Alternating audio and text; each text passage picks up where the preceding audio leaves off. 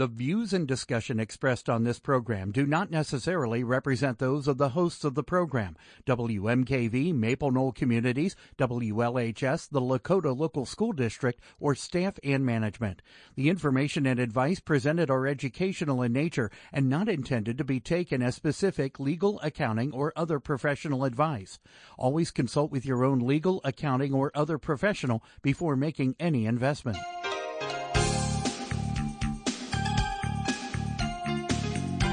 Welcome to Real Life Real Estate Investing, a show to help you gain financial freedom by investing in real estate. Brought to you by the Real Estate Investors Association of Cincinnati and the Ohio Real Estate Investors Association. You're listening to Real Life Real Estate Investing on WMKV, WLHS, and the Maple Knoll Radio Network. And now your host, Vena Jones-Cox. Good afternoon. I am Vena Jones-Cox, back from 3 weeks of wild adventures on the beautiful, sometimes Route 66. Wasn't planning on being gone for 3 weeks, but, sometimes stuff happens. And that is the wonderful thing about being in the real estate investing business and having a fantastic team. I got delayed for a week in Grand Junction, Colorado. Nice town, by the way. Anybody looking for a cute little place to visit? Grand Junction, Colorado. Lots of public art, good little restaurants, beautiful scenery. When we hit a piece of a truck tire and pierced the gas tank on my car, which is still, by the way, in Grand Junction, Colorado. So all this by way of excusing myself for having been absent the last few weeks, and the fact that many of you called after last week's show and said, "Ooh, I want to sign up for that Pete Fortunato seminar that I heard Vena say was in Cincinnati." The problem is it was in Cincinnati a year ago. They had to run an evergreen show, and somehow that didn't make it out of the show in the edits. So, no, sorry, Pete Fortunato is not in Cincinnati this year, although he will be in 2023. So trust me, if Pete's in town, you won't hear me say anything for weeks except, "Hey, Pete's in town." So, yeah, if you'd like to get on the list to make sure you get notified of that, even if you don't have to be listening to the show, go ahead and send me an email to askvena@gmail.com, because in 23, Pete and I will actually be teaching a seminar together that covers both the side of the business that is more my side with systems and staff and marketing and all that stuff, and the part that's more his side, which is one-on-one conversations with lots of people and negotiations and whatnot. It should be good, and every dime of the tuition is going to charity in the case of that particular event. So if you want to make sure you don't accidentally miss it, send me an email. I'll put you on a list, and when we have a date and location, I mean, it's going to be Cincinnati, but when we have a date and specific location, I can send you an email about that. So this is question and answer week here on Real Life Real Estate, which means there is no show unless you have some questions that you would like to ask. They can be about anything related to real estate investing, buying, selling, financing, management, rehab of questions if I can actually answer them. If not, I'll send them on to somebody who actually can. We'll try and answer them here. The way to get those questions over to the studio today is you can call them in at 877-772-9658. Again, I'm going to say it slower this time now that you know I'm giving you a phone number. You can write it down or put it in your phone or whatever. 877-772-9658 is the phone number. Or you can send them via email at askvena@gmail.com. Askvena@gmail.com. If you're doing the email thing, be sure to say where you are writing from, because sometimes the answer to the question is going to be somewhat dependent on what market you are talking about. The Real Estate Investors Association of Greater Cincinnati has its first August meeting in person tomorrow night, and it is a topic that seems to have tickled a lot of fancies given the pre-registration numbers for this meeting. It is about shared housing So, I mean, that can mean a lot of things, right? It can mean, like shared housing for the elderly, shared housing for veterans, for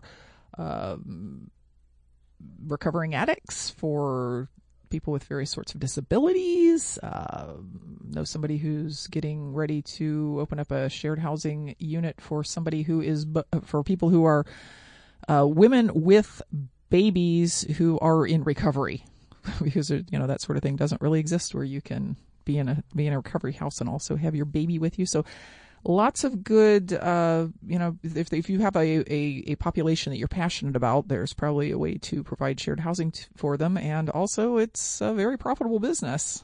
So, early meeting is about how to navigate the Section 8 Housing Choice Voucher Program here in the local area. And, again, it is in person. So if you're not in Cincinnati, you can't get here. So you're going to have to wait for our third Thursday of the month meeting, which is online. If you are here, you can get a pass at CincinnatiREIA.com. That's CincinnatiREIA.com. We're going to go to the phones and talk to Bob, who's calling. No, we're not going to talk to Bob. Because I'm just hearing a busy signal when I talk to Bob. Bob, call back. Yeah, Bob, call back. I don't know what happened there. Definitely not going to go to the phones. So let's go look at the email archive, because there's always people who have sent in questions in prior weeks that we just couldn't get to because this isn't a podcast and we can't run over by 5 minutes in case there's stuff that we still want to say. We, being mostly the guests, still want to say. Question from Julia, who is from Ohio. She says, what are your thoughts on just buying and holding land? I'm also referring to Springfield, Ohio. So, Julia, the thing is, buying and holding land for what purpose and what kind of land would be my answer to that. I have more thoughts than I do experience, I will say that. But, if you're talking about like a lot in an established neighborhood that you might be buying in the hopes that neighborhood someday will turn around and command prices where someone would want to build on it, I think that's mostly a losing strategy. If you get the property super duper cheap and you can maybe sell it to one of the neighbors on financing for a little more money so that they can have a bigger yard, that can work. If you're talking about a piece of land in a neighborhood where people are already building, I would question why do I want to hold it if the best use of it is for somebody to build on it. I might want to hold it if I wanted to build on it later. But I would probably go ahead and sell that as soon as I could. If you're talking about what people usually are talking about when they say, I'm buying and holding land, I'm speculating in this piece of land, you're talking about more land than just a building lot, and you're talking about it being maybe on the edge of development or outside of the path of development right now, and sitting on it maybe for a generation until somebody decides they want to build an Intel plant on it, or there's going to be a highway going through and it's going to be worth a lot of money. I would say my thought on that is I would probably do it, but in the meantime, I'd find a way to make the land to make money. I wouldn't just hold it. I would try and lease it to a farmer, or if it was wooded, I might have it timbered, or if it was wooded, I might lease it to somebody who wanted to drive ATVs around it on the weekend, or I might, if it was on a state route, I might try and get some billboard licenses and let people put billboards up on it, or I would try and do something where I wasn't just paying taxes on it year after year after year and hoping that someday it was going to be worth a lot more than I paid for it. But I'm getting more and more interested in land as I talk more to Kathy Kinnebrook about what she's doing in land, and having more of my friends and colleagues who say, oh yeah, I started doing that and it's making money. So ask me again in a year, Julia. But those are my thoughts for right now. You're listening to Real Life Real Estate Investing. It's question and answer week. And that means it's the day that you get to, talk about whatever you've been curious about or whatever issue you're having right now. The number here in the studio is 877-772-9658. Again, 877-772-9658, or email your question to askvena@gmail.com. Welcome back to Real Life Real Estate Investing. I'm your host, Vena Jones-Cox. It's question and answer week on Real Life Real Estate. So your time to answer whatever question you might have about whatever you want to talk about real estate investing. And the way you do that is by calling 877-772-9658, 877-772-9658. Don't do that if it's past like 5:55 today. There's going to be people listening to the podcast going, no, it's never past 5:55 today. No matter when you say that, I'm just saying we're only live here until about 5 till 6. And alternatively, you can always send questions like 24/7, 365 to askvena@gmail.com, and I will store them up and answer them on a future Q&A show. Question here from, can't tell the name because it came through one of those corporate emails, but it was in regards to the show I did with Donna Bauer about a month ago. And the question is, knowing there will be an uptick of foreclosures in the next few years, which states do you prefer and which ones do you caution against? So this would have been in regards to the idea of buying defaulted notes and then hopefully reperforming them with the borrower, hopefully doing a workout plan that the person who is going to lose their house back when the bank owned the note is able to actually pay. Maybe an interest rate modification, maybe an extension so that the payments go down, something where they can actually pay and keep their house. And the immediate question is, are there states that you prefer and caution against, and why? And let me tell you what the bottom line answer is to that, whoever you are, because again, it came through a corporate email. It says trade desk. States that make foreclosures very hard, expensive, and lengthy on the lender are states that most of the note buyers I know are either just refuse to buy notes in those states, or if they do buy them, they have to buy them at a very, very big discount to account for the fact that in some of these states it takes 2 years to complete a foreclosure. So if you can't do that workout with the borrower whose bad debt you bought, you could be looking at 2 years until you can get possession of the property or get it auctioned off to get paid back that money. And of course, during those 2 years, you need to keep the taxes up to date. You need to keep the property insured. The property could be getting in worse and worse condition.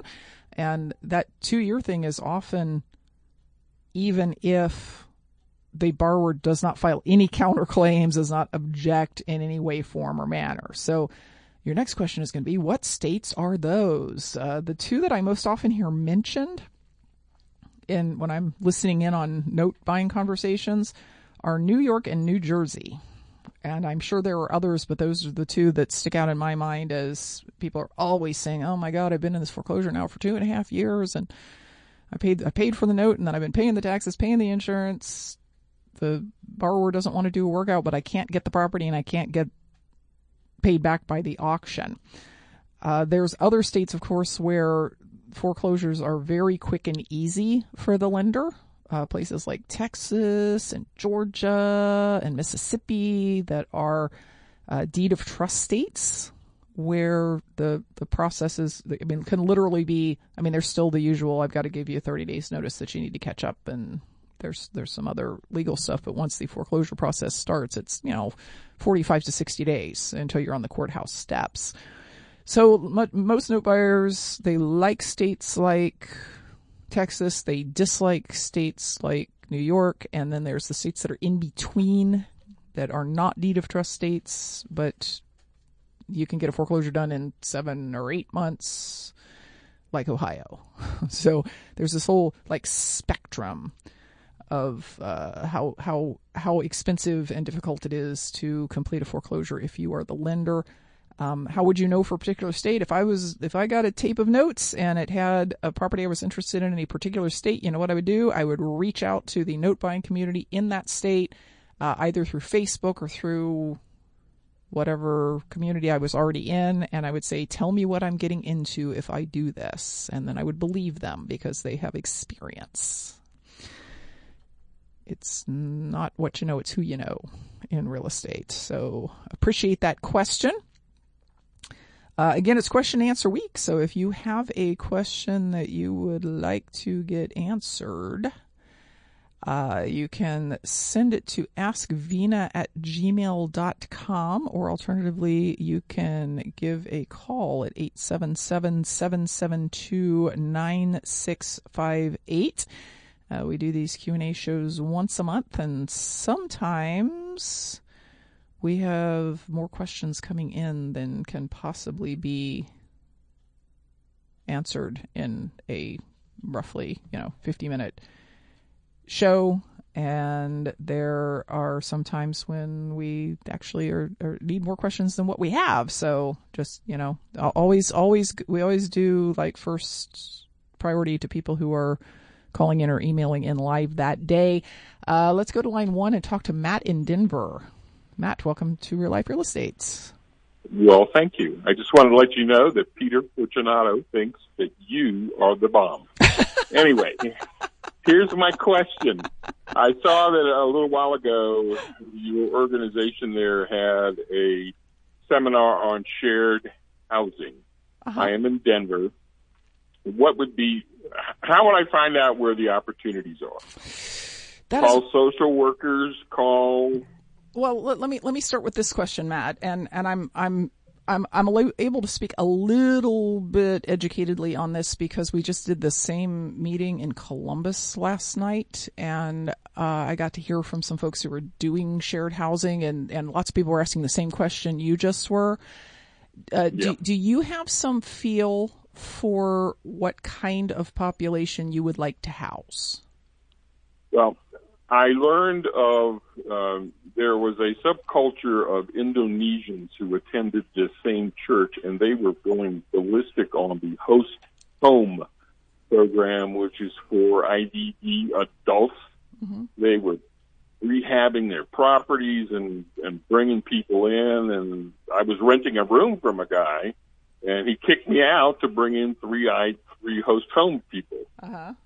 My understanding is they pay $2,000 to $5,000 a month, and it's all tax-free. It comes through Medicaid. Yeah, I don't think that's tax-free to you. I think it's tax-free to them. But okay, so that would be older people who are also disabled, or were these younger disabled people? It's intellectually and developmentally deficient. That's what IDD stands for. Okay.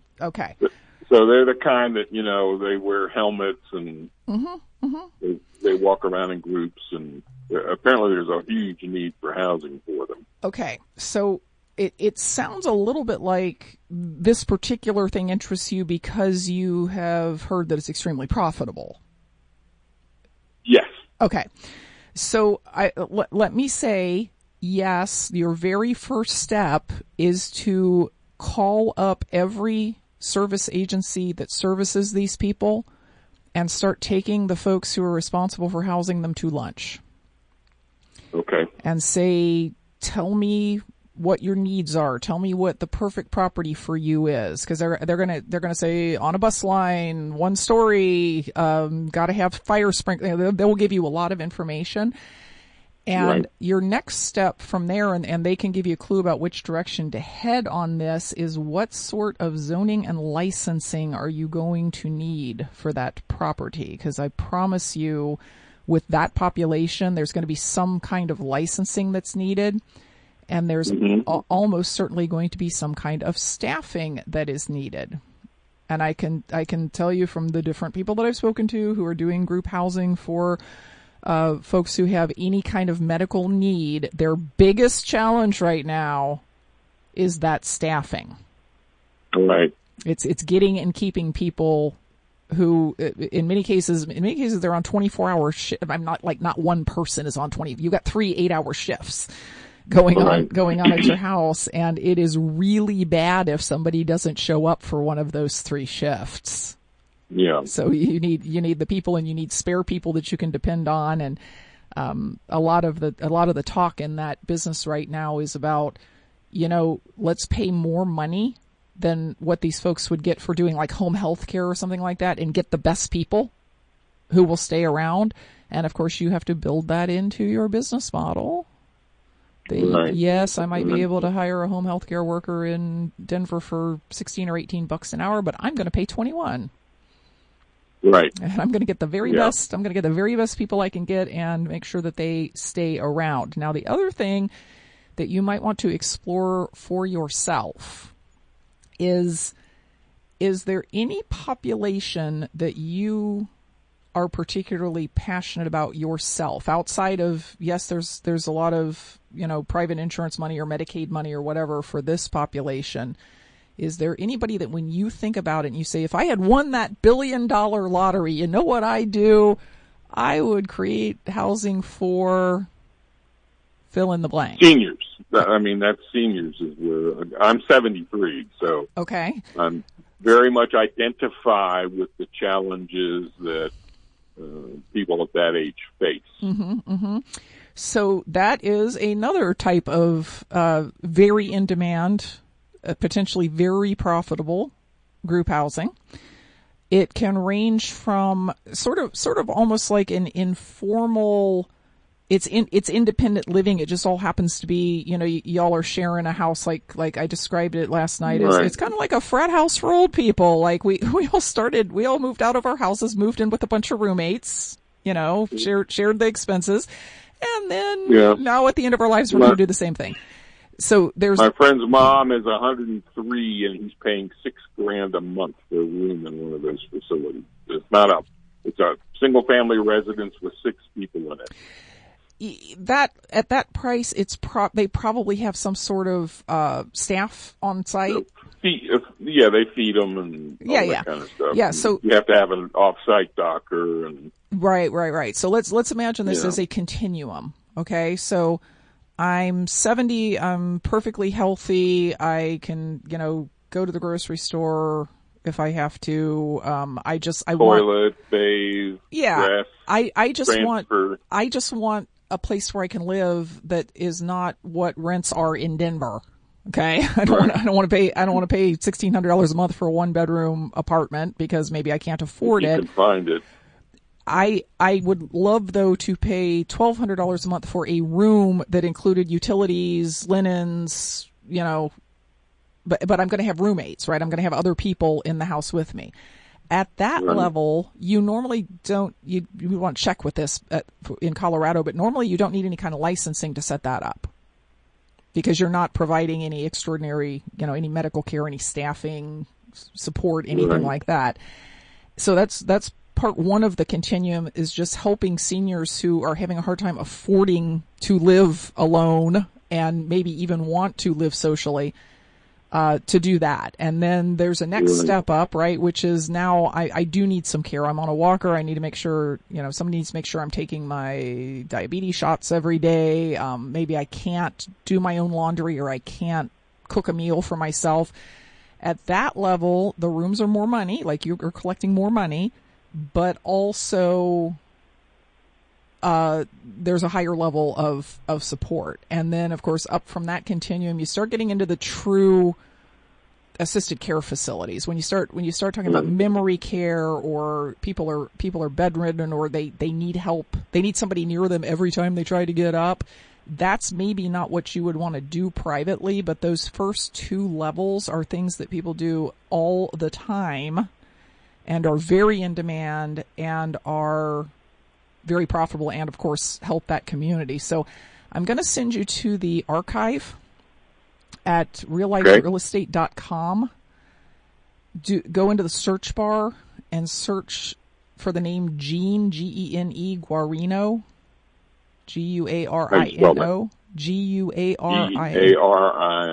So at your Columbus meeting, there are people that are successfully doing this. Yep. I don't know if it's a pipe dream or not. No, we have people both in Columbus and Cincinnati who this is their business. Okay. Like, this is what they do. This is what they've chosen. This is the way that they have chosen to invest in real estate, but it is a business, right? It's not just I own a house. It's I own a house and it's a specialized living situation for some certain kind of person. And they many of them have been doing it for years. Yeah, it really is a thing. I promise you. Okay. Now, are any of them using real estate land trust to take over properties subject to? They're buying them. Investment is minimal. They're buying them in every way that you would buy any investment property. Okay. There's one that I'm working on right now. I'm working on as the seller of the property, where we are arranging private financing for the person who wants to buy it and turn it into a group home, because that's a hard property to borrow money against, especially the money and the repair money from a bank. Right. And this one, I mean, because you have to do somewhat different things to a house if it's going to be a licensed group home, sprinkler system, stuff like that. Even hard money lenders don't know what to do with it. So we're arranging for like a private financing kind of situation. Yes, subject to would work. Yes, owner financing would work. You can even buy existing facilities. There's a number of facilities out there. I couldn't tell you the number, but I've run across a couple of them where somebody bought the property to do exactly what you're talking about. They bought it as senior housing, and then they didn't do a good job of marketing it, or they didn't pay attention to filling up the beds when they went empty, or they didn't. So they've got 7 beds, and only 3 of them have been full for the last 2 years. Yeah. And of course now they've been bleeding money because there's still house payments to make and taxes and insurance and all that stuff. And so there's nobody to yell at. Exactly. So you might want to figure out what the zoning is for group homes there in Denver, and do the same thing you would do if you're trying to buy a junker, right? Mail them, call them, say, hey, I'm an interested buyer. How's it going over there? You interested in selling? Because if it's a failing home, it's hopefully already set up the way you need it, and B, owner financing is a real possibility, right? Right. So they could get out from under. Okay, well, you've given me very good information. I appreciate it, and I'll check out Gene Marino and see what he's got to say. Excellent. All right. All right. Thank you for your call, Matt. Bye.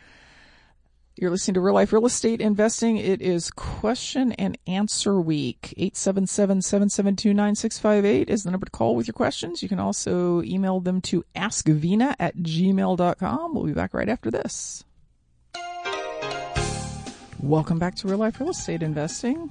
I'm your host, Vena Jones-Cox. It's question and answer week, as it is on the first Wednesday of every month. And it's kind of an open mic day. Well, not like completely open. Call and talk about real estate, okay? 877-772-9658. And also you can send an email to askvena@gmail.com, as did Vince, who says he is a Missouri and Illinois wholesaler. That probably means he lives right in the St. Louis area someplace, because that's, where there's a sizable population that kind of is partly in Illinois and partly in Missouri. So Vince's question is, it seems to me that with interest rates going up, it's now harder to find good fix and flip deals to wholesale. So it's either finding rentals or wholesaling creative finance deal. Do you think a fix and flipper would pay a wholesale fee for a subject to if the interest on the existing mortgage is low, wouldn't have the carrying costs of hard money loan to purchase? Vince, I am going to have to do an hour and a half or 2 hour long webinar on wholesaling in a soft market, because I feel like I'm having the same conversation over and over again, both with wholesalers and with retailers and with housing providers about this interest rate thing. And the conversation I'm having is, when interest rates go up, what it affects is people's payments. The secondary effect is the pricing, right? So here's how home buyers think. I went to my mortgage broker. He pre-qualified me to make a $2,500 a month payment. Therefore, I need to find a house that I like where the principal, interest, tax, and insurance payment is going to be $2,500.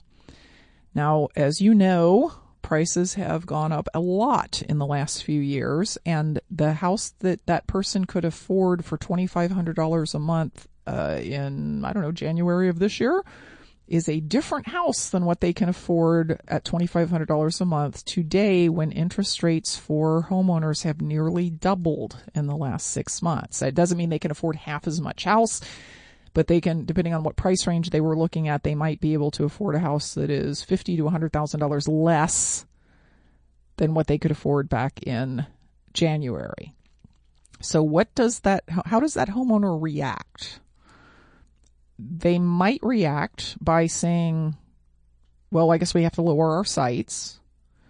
They might react by saying, we are not going to lower our sights. We still want the 4-bedroom, 3-bath house we were looking for in January, and we just have to find it at a price that we can afford. They might react by saying, I guess we better get out of the market until either we can afford more or interest rates go down. Or they might react by making lower offers. If what I can afford is $2,500 a month, and 6 months ago that was a $300,000 house, and today it's $250,000 house, might I not just go to the people who have $300,000 houses and say, I will give you $250,000 for it? Now, not every home buyer is brave enough to do that, and not every buyer's agent would let them do that, but that starts to happen. And also the people with the $300,000 houses find that their house just isn't selling because all the people who wanted it and could afford it 6 months ago can no longer afford it. They still want it. They just can't afford it anymore. So if they need to sell their house and it's not selling, what do? They drop the price. So my point in all of this is that the new interest rates should just be built into the offers of the fix and flippers and of the housing providers who have the different problem of, I like particular houses in particular neighborhoods, and now my payment is too high. If I pay what I would have paid 6 months ago for a property, my payment's too high for the property to cash flow. The thing about investors is they're perfectly willing to make a lower offer. There aren't too many investors who, if they did the math and said, my payment's going to be too high if I pay this much for the house, won't go in and say, well, I can't pay you that, but I could pay you this other number. Eventually, this all affects home prices, right? Like you're gonna start to see, well, we're already starting to see more inventory staying on the market longer. When I talk to my real estate agent friends, they say, well, we're still selling properties. I mean, like they're still going, but they're not going for 20% over asking price with no inspection contingencies and appraisal gap from the clause from the buyer and all of that sort of stuff. So inventory is building up. People who really need to sell will deal with all that competition by lowering their prices. Your buyers, who are the ones you're concerned about, will simply rethink what they can pay for a house that's going to sell for X dollars. And you as a wholesaler need to be talking to those folks and saying, you tell me how you are adjusting for the fact that a year ago, if you bought a house in June and you had it on the market in September, it was worth 5% more without you even doing anything to it than it was in June. And now if you buy it in June and sell it in September, it might be the same. And if you sell it in January, it might be potentially worth less. Tell me how you are dealing with that. And then you go make your offers according to what they are telling you they need. So ultimately, retailers are going to do this. The fix and flip people are going to do this. They are going to stop wanting to buy at 75 cents on the dollar less repair costs. They're going to go back to 70% less repair costs. They are going to build in longer holding times to their thoughts about what they can pay, because every month that you have to hold a property because it's not selling costs about 1% of the ARV of the property. They are going to, if the market actually starts to drop, which we really haven't seen yet, they're going to maybe even say, you know what, I don't know how far or how fast it's going to drop, so I don't want to pay more than 65 cents on the dollar. And your rental housing providers are going to do the same thing, because we're in our second quarter of negative GDP growth. Apparently, according to the White House, that no longer defines a recession. But, to all of those of us who have just been taught forever that it defines a recession, we're in a recession. And the other thing that happens in recessions is rents flatten out and or go down. There's less demand for rental housing. So your rental housing provider friends are going to be kind of doing the same thing, only based on an income method. They're going to be saying, I don't want to pay more than this much because I need to keep my payment at what it was when the property was worth more, and maybe I need to keep it a little lower in case rents drop. But it's not that difficult to make that adjustment to what you are doing once you understand what they are doing. So don't just throw up your hands and say, my gosh, there's not going to be any more retailer buyers. By the way, buying a property subject to is not that big a thrill to a retailer buyer. Because yes, they get to maybe pay a lower interest rate on that part of the money they need. But remember, they also need money for repairs, and they're going to borrow that from a hard money lender, which they can't typically do as a second mortgage. So the subject to might not do them any good at all, because their hard money lender might say, well, we're not going to be in second position behind this subject to. You got to borrow all the money from us. And plus, they're only going to hold it for 3, 4, 5, 6 months. So the difference between paying 5% over the course of 5 or 6 months and paying 12% over the course of 5% over the course of 5 or 6 months is really not that big in sheer dollar terms. So, my expectation is if the recession gets deep, and I don't know that it's going to do that. I think it's going to be a more typical, 13-month recession where average house prices might drop 5%, and yet for real estate investors, it's remembered as a time of really good deals, because that's average house prices, not motivated seller house prices. And the people who are going to be like really actively wanting to buy are going to be the people who are planning on holding through that recession. So yes, do look at potential rental properties as a focus for your wholesale business, but don't think for your fix and flip people. Go ask them. And I think they're going to tell you, I don't really care about a subject to because I'm only going to hold it for a few months. The landlord folks, they're going to care. Thanks for your question, Vince. It's Real Life Real Estate Question and Answer Week, 877-772-9658 or askvena@gmail.com. Welcome back to Real Life Real Estate Investing Question and Answer Week. Looking here at an email that just came in. Mike, I think this is either for you or possibly for Dave. It's from Harry. Harry says, right after the show last week, the announcer said he had 2 tickets to the Willie Nelson and ZZ Top concert for a $75 donation from the station. I got them, and it was an absolutely great concert. Just another benefit of listening to Real Life Real Estate Investing.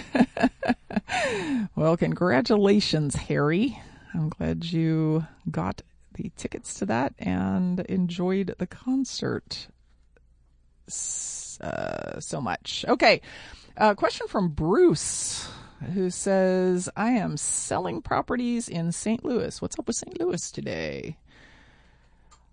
All are in need of repairs. I'm trying to avoid taxes and reinvest in real estate. So should I put these properties in LLCs or trusts before I sell them, transfer to an SD IRA, self-directed IRA, or self-directed Roth 401k?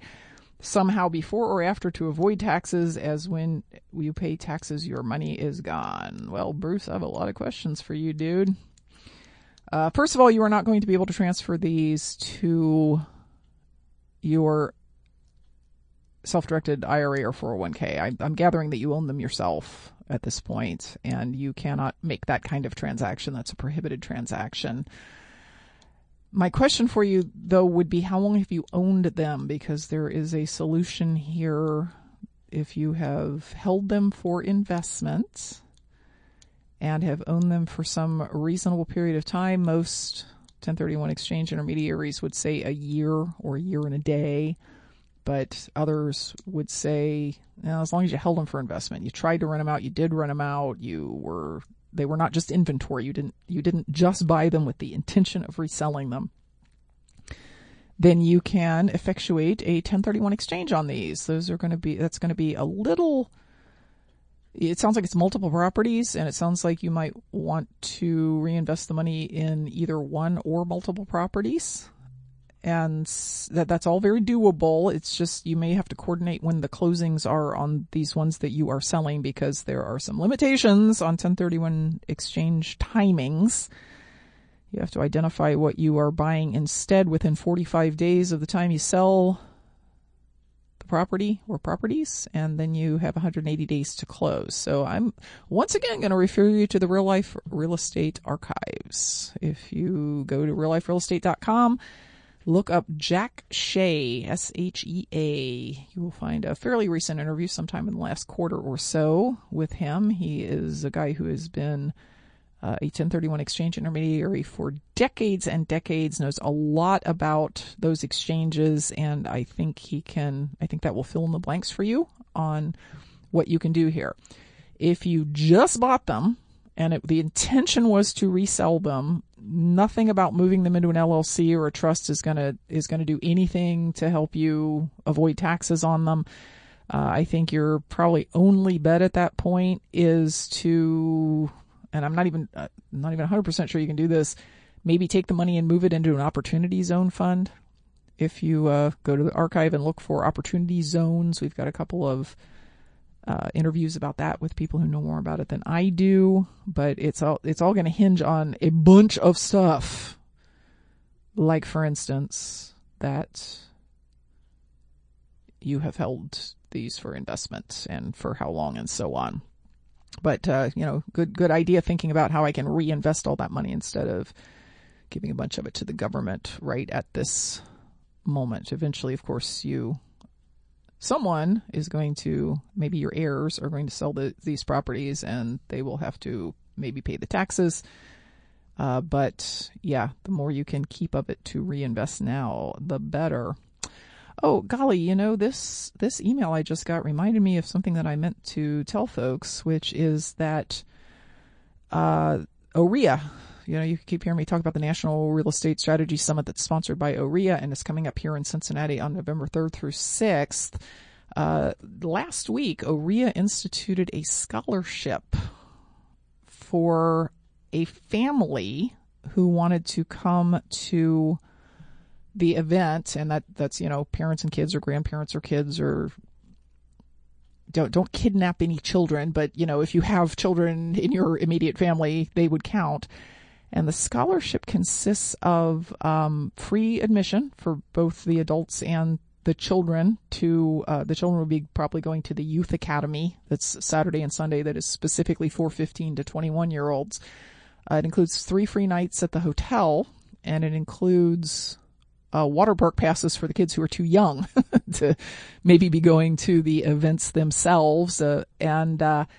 It's a financial need-based scholarship. So I was tasked with taking applications for that. So it's the same email address, askvena@gmail.com. If you or someone that you know would benefit from this, maybe they can really take advantage of all the knowledge and education and networking that goes on there, and they would like to get their kids more educated about entrepreneurial stuff, but money might be standing in the way of that. You can send an email to askvena@gmail.com.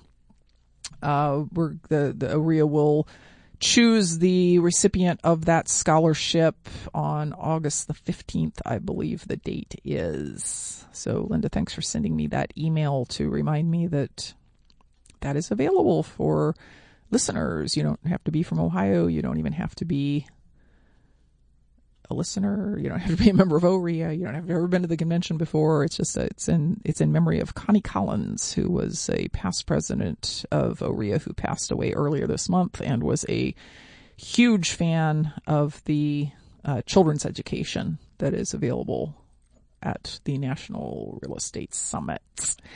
Okay, we probably have time for one more question. And somehow I've lost my radio question inbox here. Let's see. So I am a REA of Greater Cincinnati member, says Mike. I have a question about wholesaling properties that are listed in multiple listing service. Is there a list that you could give for what needs to be added to a contract that a real estate agent would draft, i.e. the LLC name, the words and/or signs, needing to submit a written inspection, etc.? Golly, Mike, so this is what I'm going to say about wholesaling properties that are available in MLS. You need to be ready, willing, and able to close those deals yourself before reselling them. If you can't find a buyer who will just take an assignment of contract in the time that you have to close. Wholesaling MLS properties is a little bit more of an advanced thing, but it's not more advanced.